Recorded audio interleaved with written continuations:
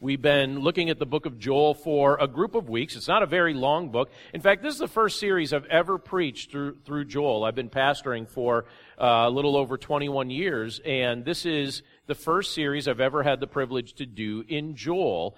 It is one of those books that now and then people refer to, but you don't often hear lengthy teaching from the book. And I think sometimes that tends to be the case with the prophetic books in the Old Testament. We tend to skip those books from time to time because we're curious about what these things mean and what they have to do with our lives.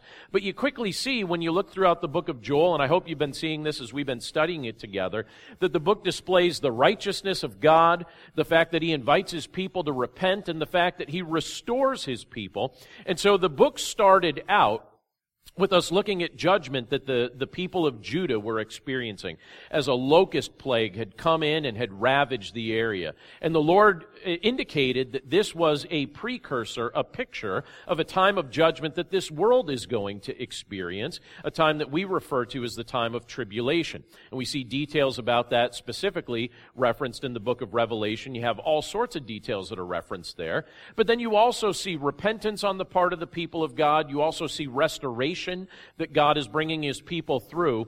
And as we look at this last section from the book of Joel today, we're about to look at a portion of Scripture that describes the fact that the Lord is going to return.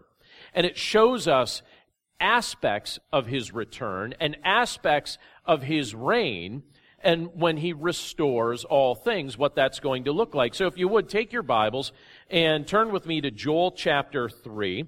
Again, we're in the last section of the book, Joel chapter 3, starting with verse 17, and I will be reading down to verse 21. Joel 3, starting with verse 17. This is what it says. So you shall know that I am the Lord your God, who dwells in Zion, my holy mountain. And Jerusalem shall be holy, and strangers shall never again pass through it. And in that day the mountains shall drip sweet wine, and the hills shall flow with milk, and all the stream beds of Judah shall flow with water. And a fountain shall come forth from the house of the Lord, and water the valley of Shittim. Egypt shall become a desolation, and Edom a desolate wilderness, for the violence done to the people of Judah, because they have shed innocent blood in their land. But Judah shall be inhabited forever, and Jerusalem to all generations. I will avenge their blood. Blood I have not avenged, for the Lord dwells in Zion. Let's pray. Lord, thank you so much for the opportunity to be able to just take time this morning to carve out time in our schedule that we set aside to worship you. And Lord, we pray that as we look at this portion of your word now, that you'd help us to understand more about what this portion of Scripture is pointing our hearts toward. We pray that you'd help us to grow in our walk with you. We pray, Lord, that we would rejoice in who you are and that we would trust you completely in all contexts that you place us in. And Lord, we pray that we would have a hopeful perspective based on the things that you've revealed in your word. We're grateful for the privilege to be able to read it together now. And we thank you, Lord, for speaking it to our minds and our hearts by the power of your Holy Spirit. And we pray this all in Jesus' name. Amen. So I think it's healthy to be an introspective person. I think it's healthy when we think about our motivations, the things that kind of go through our minds and through our hearts. It's wise to examine our longings. It's wise to examine our cravings. It's wise to examine our desires. And with that in mind, have you ever examined your personal desire or your personal craving for leadership and direction?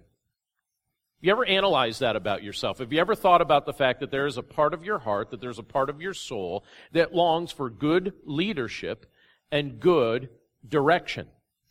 Humanity has a powerful craving for justice and good leadership. And that's something that you could see when you study just human nature, when you study humanity throughout the centuries. We long to see fairness exhibited in things like our cultural institutions and other things, and we mourn when that fairness is absent. We crave oversight, we crave guidance, we crave good decisions of righteous leaders, and then we grumble when our leaders are either inept or immoral or dishonest. That's a pattern that humanity has always followed.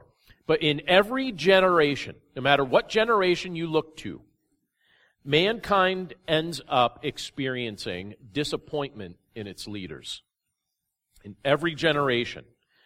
Do you ever wonder why that's the case? Because we elect leaders, or leaders are appointed to govern us, and in big ways and in small ways, they at times let us down.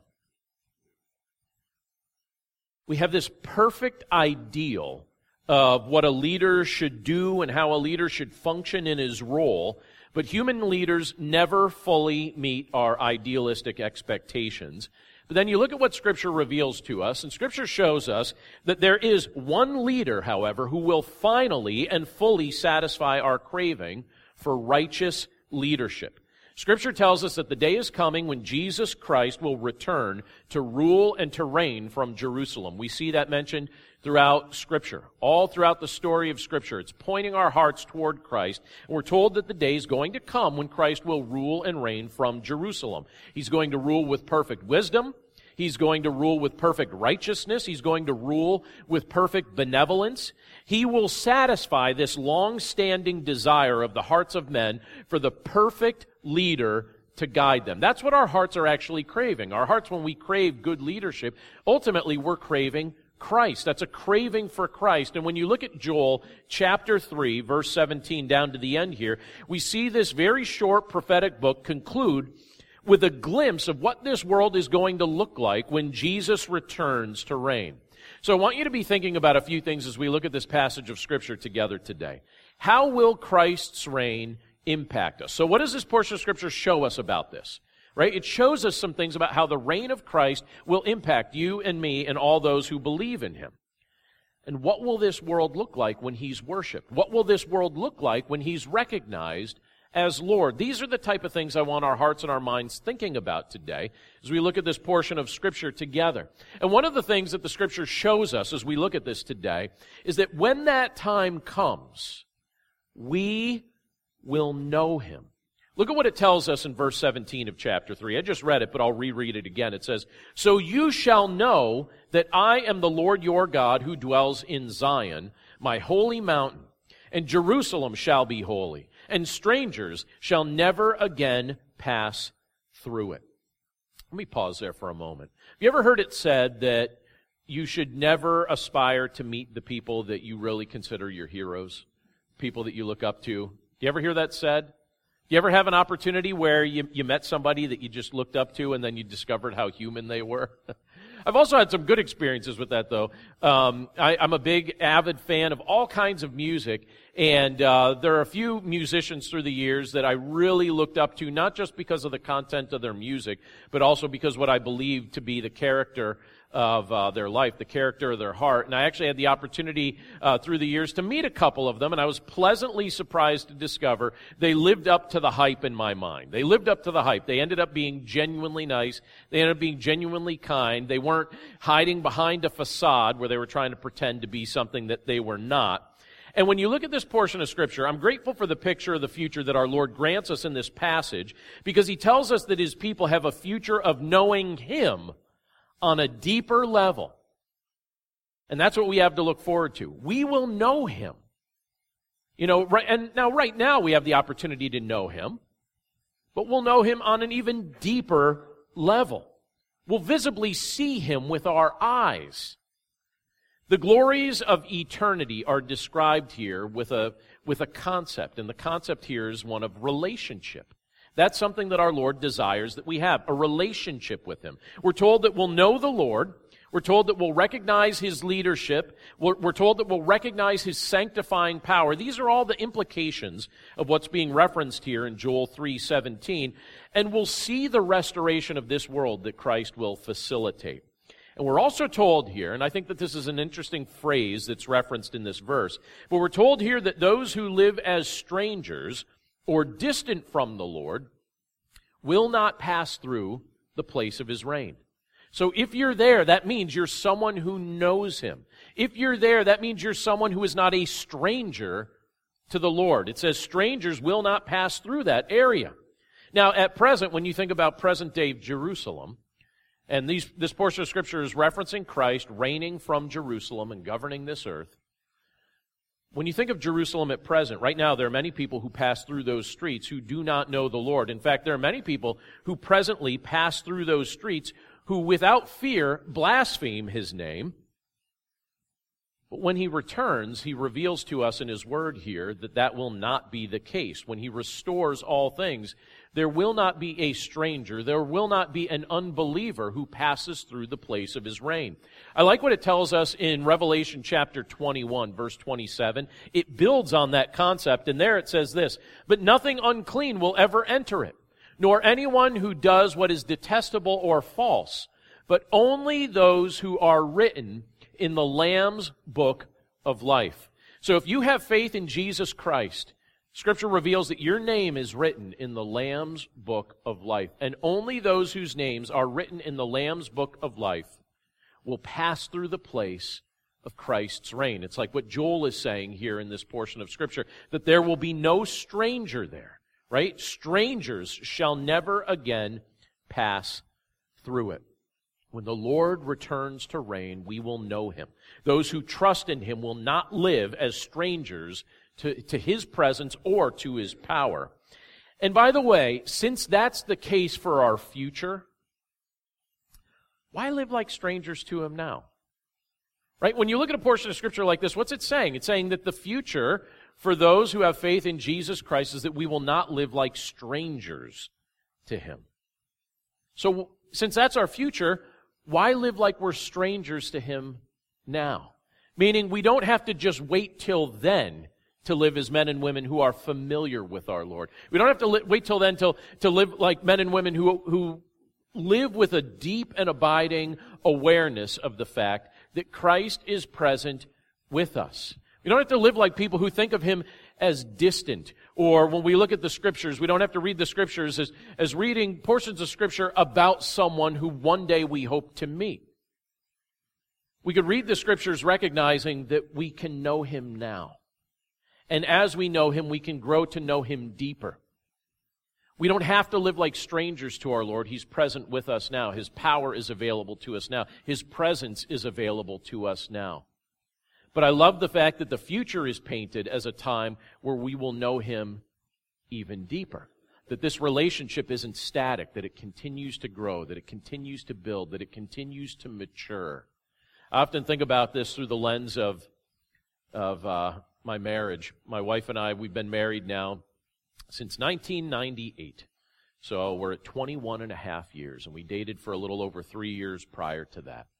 And it's interesting because I thought we knew each other real well when we got married. And you know what happens after 21 and a half years of marriage? You realize you were just scratching the surface. And then over time, what you discover is that relationship matures, and it matures, and it grows, and it grows. And then I look at a portion of Scripture like this, where it tells us that in the kingdom of God, there will be no strangers to our Lord. This relationship grows, and it grows. Your walk with the Lord grows. You can know Him better today than you knew Him yesterday as we walk by faith in Him in all contexts. But the picture that's painted of the future is one of relationship. Not God off at a distance, but God who knows us and whom we know. Something else that this portion of Scripture from Joel tells us as this book is now winding down and concluding and showing us all these hopeful things that the Lord has in store for us. It tells us that in that day, we will be sustained by Him. And it gives us a vivid picture of how this plays out. Look at verse 18 of Joel chapter 3. It says, "And in that day, the mountains shall drip sweet wine, and the hills shall flow with milk, and all the stream beds of Judah shall flow with water, and a fountain shall come forth from the house of the Lord and water the valley of Shittim." Now, we just spent a moment thinking about the longings and the desires and just the cravings of the human heart. So let's do a little bit more analysis of humanity for just a second. Mankind was not designed to be self-sufficient. Do you believe that statement is true, or is there a part of you that kind of bristles about that idea? Let me say it again. Mankind is not designed to be self-sufficient, fully self-sufficient. I have to tell you, for a long time I bristled against that notion. Because my personality type is such that I try as best as I can to be self-sufficient. I'm seeing my daughter smiling about that. I'm seeing my wife smile about that. Quiet. You will say nothing. But they know that to be true. They know, that just by personality, that's a concept that didn't come. Understanding this idea of being sustained is not something that naturally I have an affinity for. I try my best not to inconvenience other people. I try my best not to ask for help. I try my best to do things without imposing myself on other people. And then what the Lord's been teaching me over time is you were not designed to be self-sufficient. That's not how you were designed. It is not healthy for you to even try to be self-sufficient.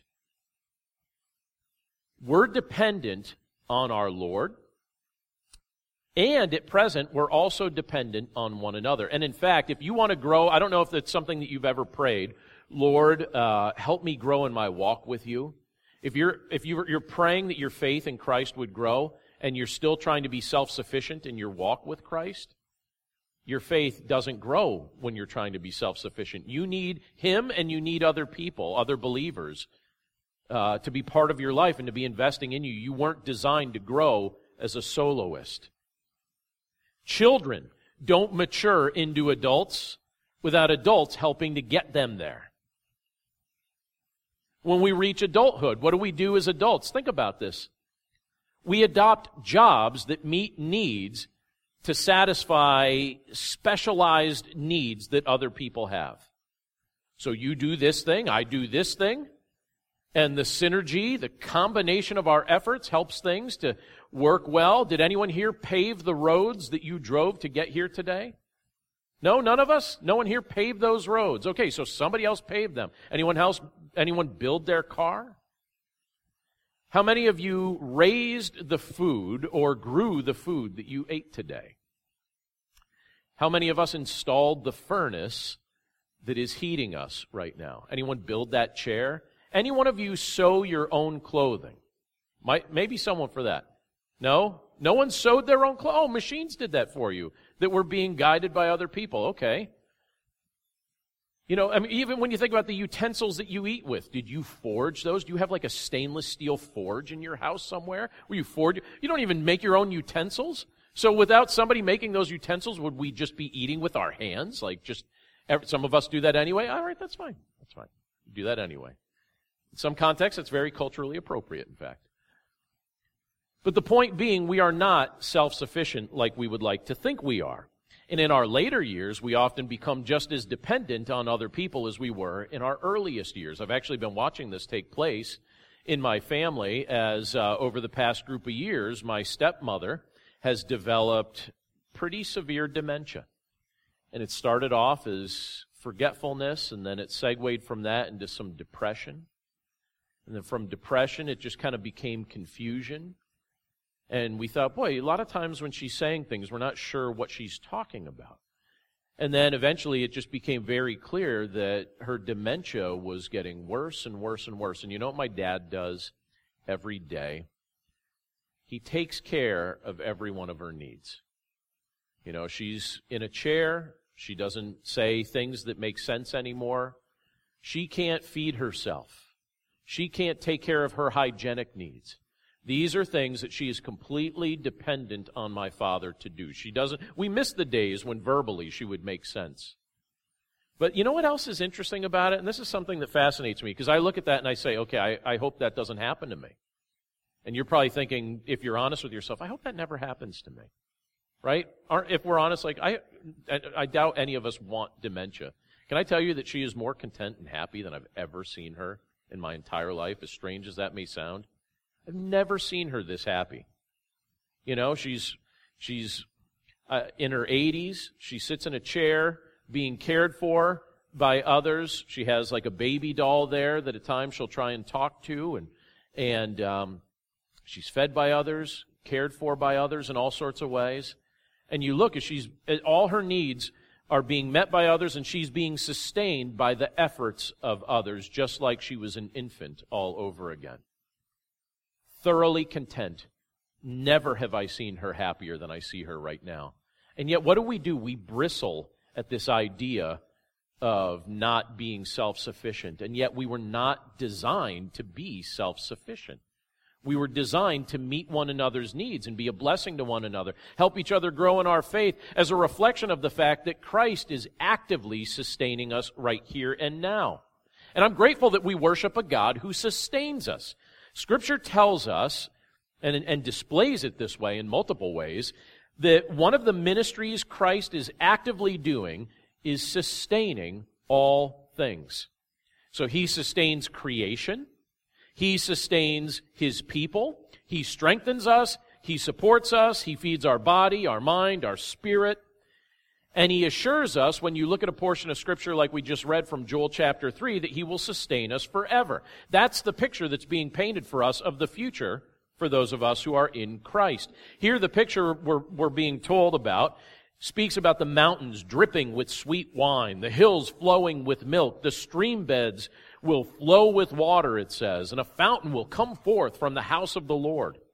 It's a very colorful picture that illustrates the fact that our Lord not only sustains us now, but he will sustain his people for all eternity. Now, I'm grateful when I look at a portion of Scripture like this that it describes our future hope, but again, it's also giving us a glimpse of our present-day reality. And the better I've come to know Christ, the more I've come to realize and appreciate the ways that he's actively sustaining me. And it's interesting because the Lord has not hesitated to ask me throughout the course of my life to take steps of faith or to do difficult things, but I've also noticed that in the midst of each challenging experience that he's ever asked me to kind of just volunteer for, just kind of step forward and do, no matter what challenging thing he's ever asked me to do, I've also been able to feel his power sustaining me. I could also feel the ways in which he's granting me his guidance and teaching me that I can trust in him. Is that your testimony too? Now, can you tell that as the Lord's developing your relationship with him, that he's also building a confidence in you, that you can trust in him, that he will sustain you, that he will provide for whatever you need in the midst of whatever he calls you to do?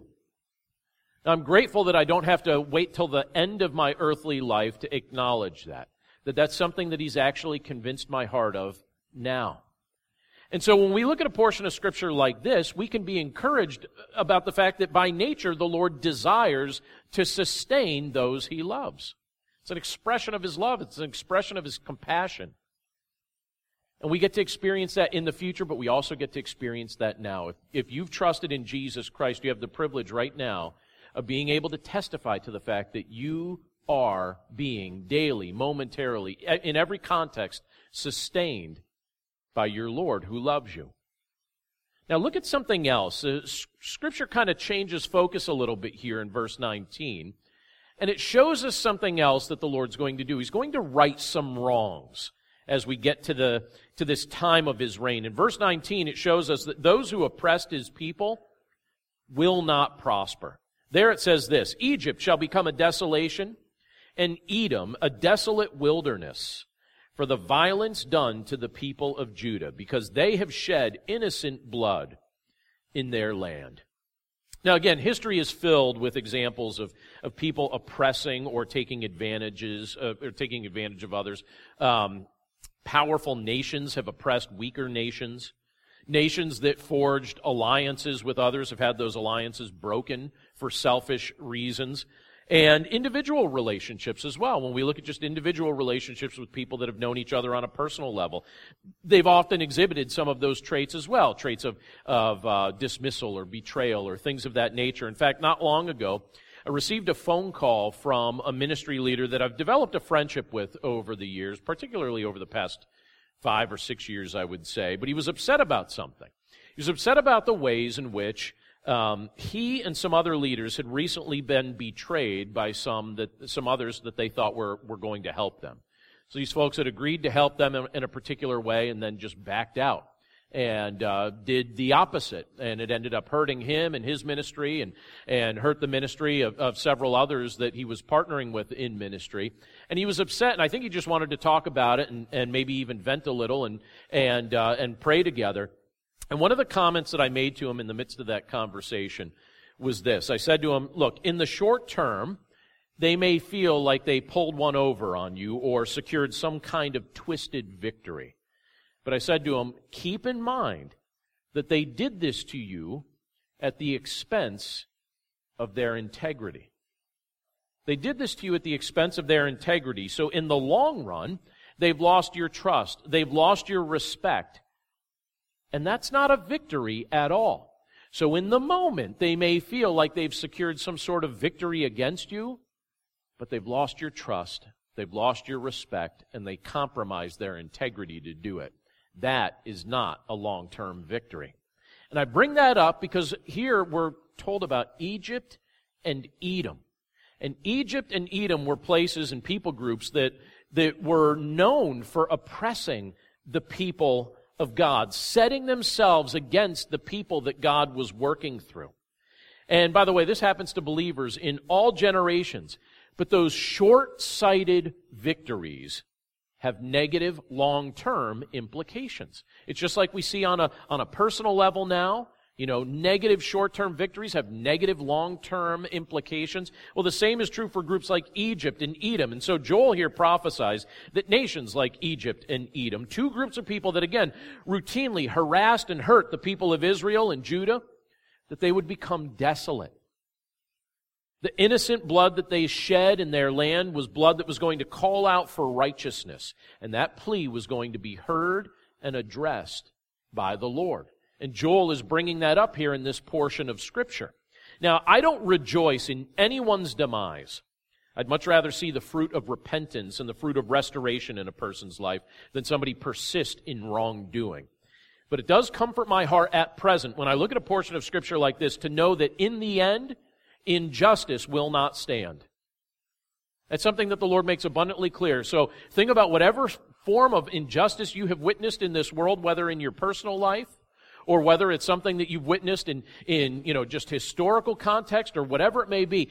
Injustice ultimately will not stand. The truth will always be brought to light. And those who deceive or malign or oppress God's people will not prosper. It doesn't work out well for their future if that's what they decide to do. In fact, their temporary prosperity will ultimately be taken away from them for good. And that's what we see here in this portion of Scripture is Egypt and Edom are really going to experience these things, but also it's symbolic for what people throughout history are going to recognize, that those temporary victories where they worked against God, where they worked against God's people, have negative long-term implications.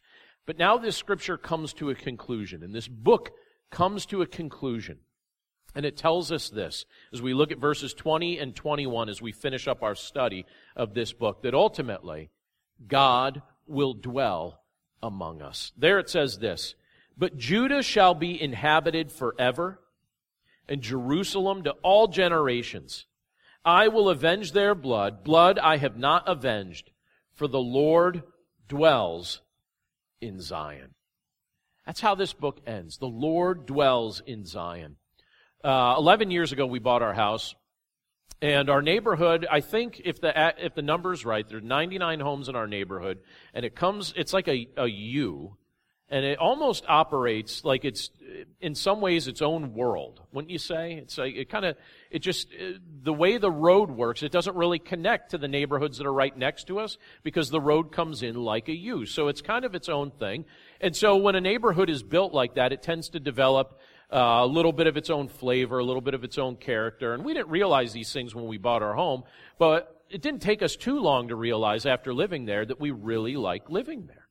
And we really like just some of the aspects of getting to know our neighbors a little bit better, and the people that our children have been able to become friends with in our neighborhood, and the fact that the sidewalks connect our homes to their homes in the neighborhood. And I've often thought, boy, how neat would it be? And there's a house up for sale on our street right down the road. And I often think when a house goes up for sale in our street or on our street or in our neighborhood, how neat it would be for the day to come when our kids maybe move to that neighborhood too. I'm like, hey, let's be neighbors, Someday when you guys are looking at houses, look here, look here. Let's be, I'm sure, don't ask them, I don't know what their opinion is on it, all right? That's irrelevant to me. But But I've joked about it. I'm like, hey, you could buy that house, and maybe you could buy that, and we could be, if you buy this one, our yards will connect. And wouldn't that be great, right? And I've even mentioned it to some of our extended family members. I'm like, hey, house is going up for sale right by us. You want to be neighbors? We don't even have to visit on holidays. We could just see each other all the time. What do you think? It seems like it'd be fun, just to live near the people you love most. Doesn't that seem like an enjoyable thing, right? Some of you are like, mostly, near-ish. Yeah, same neighborhood, too far, right? I don't know. But I brought it up a few times. I think it's interesting. But I like how this book ends. I like how the book of Joel ends. It ends with a reminder that the Lord will live with His people. That's how the book ends, with a reminder that the Lord delights to live with His people. He will dwell among those He loves. How about this for a thought? Our yard will connect with His yard. Isn't that a crazy thought? That's like the concept that's being spoken of here, that in the future, the Lord delights to dwell among His people. I think it's fascinating. It's a hopeful way for this book to conclude. In fact, when you look at the second to last chapter of the Bible, when you look at the second to last chapter of the book of Revelation, we're shown the same thing.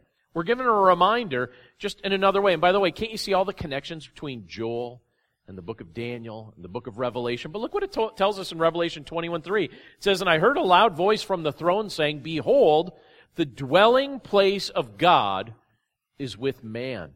He will dwell with them, and they will be His people, and God Himself will be with them as their God.'" That's the picture of the future that's being painted for us.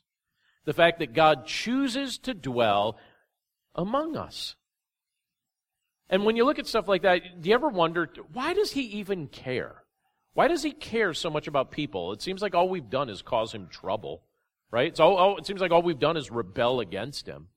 But yet He created us in His image, and He delights to do His work in us, and He loves those that He's called unto Himself. And the Scripture tells us that He delights to dwell among us. And as we dwell with the Lord, we'll do so as men and women who have been cleansed of our unrighteousness. Yes, we've rebelled against Him in many ways. You have, I have, every one of us have. But we'll be cleansed of our unrighteousness. Joel makes a comment here where he tells us that the Lord will avenge the blood of His people. What does that mean?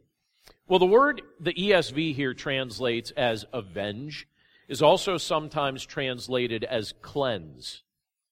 So people debate, how do we translate this word? Is it avenge? Is it cleanse?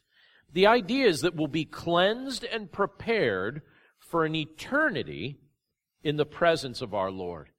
And that's consistent with what it tells us elsewhere in Scripture. Look at what it tells us in Zechariah chapter 13, verse 1. It says, "On that day there shall be a fountain." So we saw this earlier, right? Here in Joel, but Zechariah speaks of it too. "On that day there shall be a fountain opened for the house of David and the inhabitants of Jerusalem to cleanse them from sin and uncleanness." So we'll live in the Lord's presence as men and women who have been cleansed of our sin and prepared to live in the presence of the Lord. So let me say this as we finish up here this morning. In your heart right now, so let's not talk about the future for just a moment, just in your heart right now, where do you believe God to be? Where is God? If someone asked you, point, where is He? Where is God? I think it's an interesting question for us to ask ourselves because our answer reveals a lot about our relationship with Him. Because if we believe that God is distant from us, that indicates something about how we relate to Him at present. Or how about this? If you feel like you're too filthy or too filled with shame or too filled with regret or too filled with mistakes to come near to a holy God. And so you kind of maybe don't even think of Him as distant from you, but yourself as distant from Him. Sometimes these are things that we wrestle with. Do you feel like God is distant? Well, one of the things that the Scripture's trying to kind of pound into our minds and pound into our hearts is that among the things that the Lord is using His Word to reveal to us is that He cleanses us. He assures us that cleansing from our sin can be found through faith in Jesus Christ, who bore our sin on the cross. And as we're cleansed, we're invited to live near to Him. So He doesn't ask you to cleanse yourself. He doesn't ask me to cleanse myself. He offers us the gift of that cleansing through Jesus Christ, and then the blessing of living in close proximity to Him. Let me say this as we end here. There is no joy found in living distant from Jesus. There's no joy found in living distant from Christ. There is no joy found in running from Him. There is no joy found in rebelling against Him. True joy, both in the immediate present and in the future, is found in the presence of Jesus Christ. And Christ invites us now to live in His presence, to live near Him, and to experience that joy. Is that joy something that your heart desires to know? If that's something that your heart craves, if that's something that you desire, to experience that lasting joy, Christ invites you to stop living distant from Him and to begin living near to Him by grace through faith in Him. That's what He invites us to do. And the picture of the future that He holds out for us in a portion of Scripture like this is one where He delights to live near His people. Let's pray. Lord, thank You so much for Your Word. And thank You for the pictures that You paint for us when we look at a prophetic book like the book of Joel. Lord, we recognize that this book being written maybe about 2,800 years ago, something like that, paints a picture of things that as of yet haven't fully come to pass, but we've seen a variety of things come to pass that You prophesied in the Old Testament, and it gives us confidence that the remaining prophecies yet to be fulfilled will come to pass. And so, Lord, as we look at a portion of Scripture like this that describes the time of Your reign, it speaks of Your return and the restoration that You bring to Your people and to this earth. Lord, we're grateful to be able to see these things, because right now there are things that challenge how we feel about day-to-day life. Lord, I can confess that as I look around this earth, I see the effects of sin. I see certain things in our culture that I'm extremely uncomfortable with, because I know that they're things that really are the fruit of disbelief. And Lord, I pray that by Your grace that You'd help us to remain hopeful in the midst of every context that You place us in. Context that we live in right now, the context that we'll be in coming days. Lord, there is a hopeful future in store for all those who know You. There's a hopeful and joyful future in store for those who trust in You through faith in Your Son, Jesus Christ. So thank You for giving us a glimpse of these things as we look at Your Word together today. And Lord, we pray that in the midst of our day-to-day experience right now, that we would live as men and women who are close to You, who experience joy that's not dependent on our circumstances, who rejoice in Your presence and who rejoice in Your power. And we can tell right now that You're sustaining us in the midst of everything that we endure and everything that we go through. Thank You for Your sustaining power. Thank You for Your love.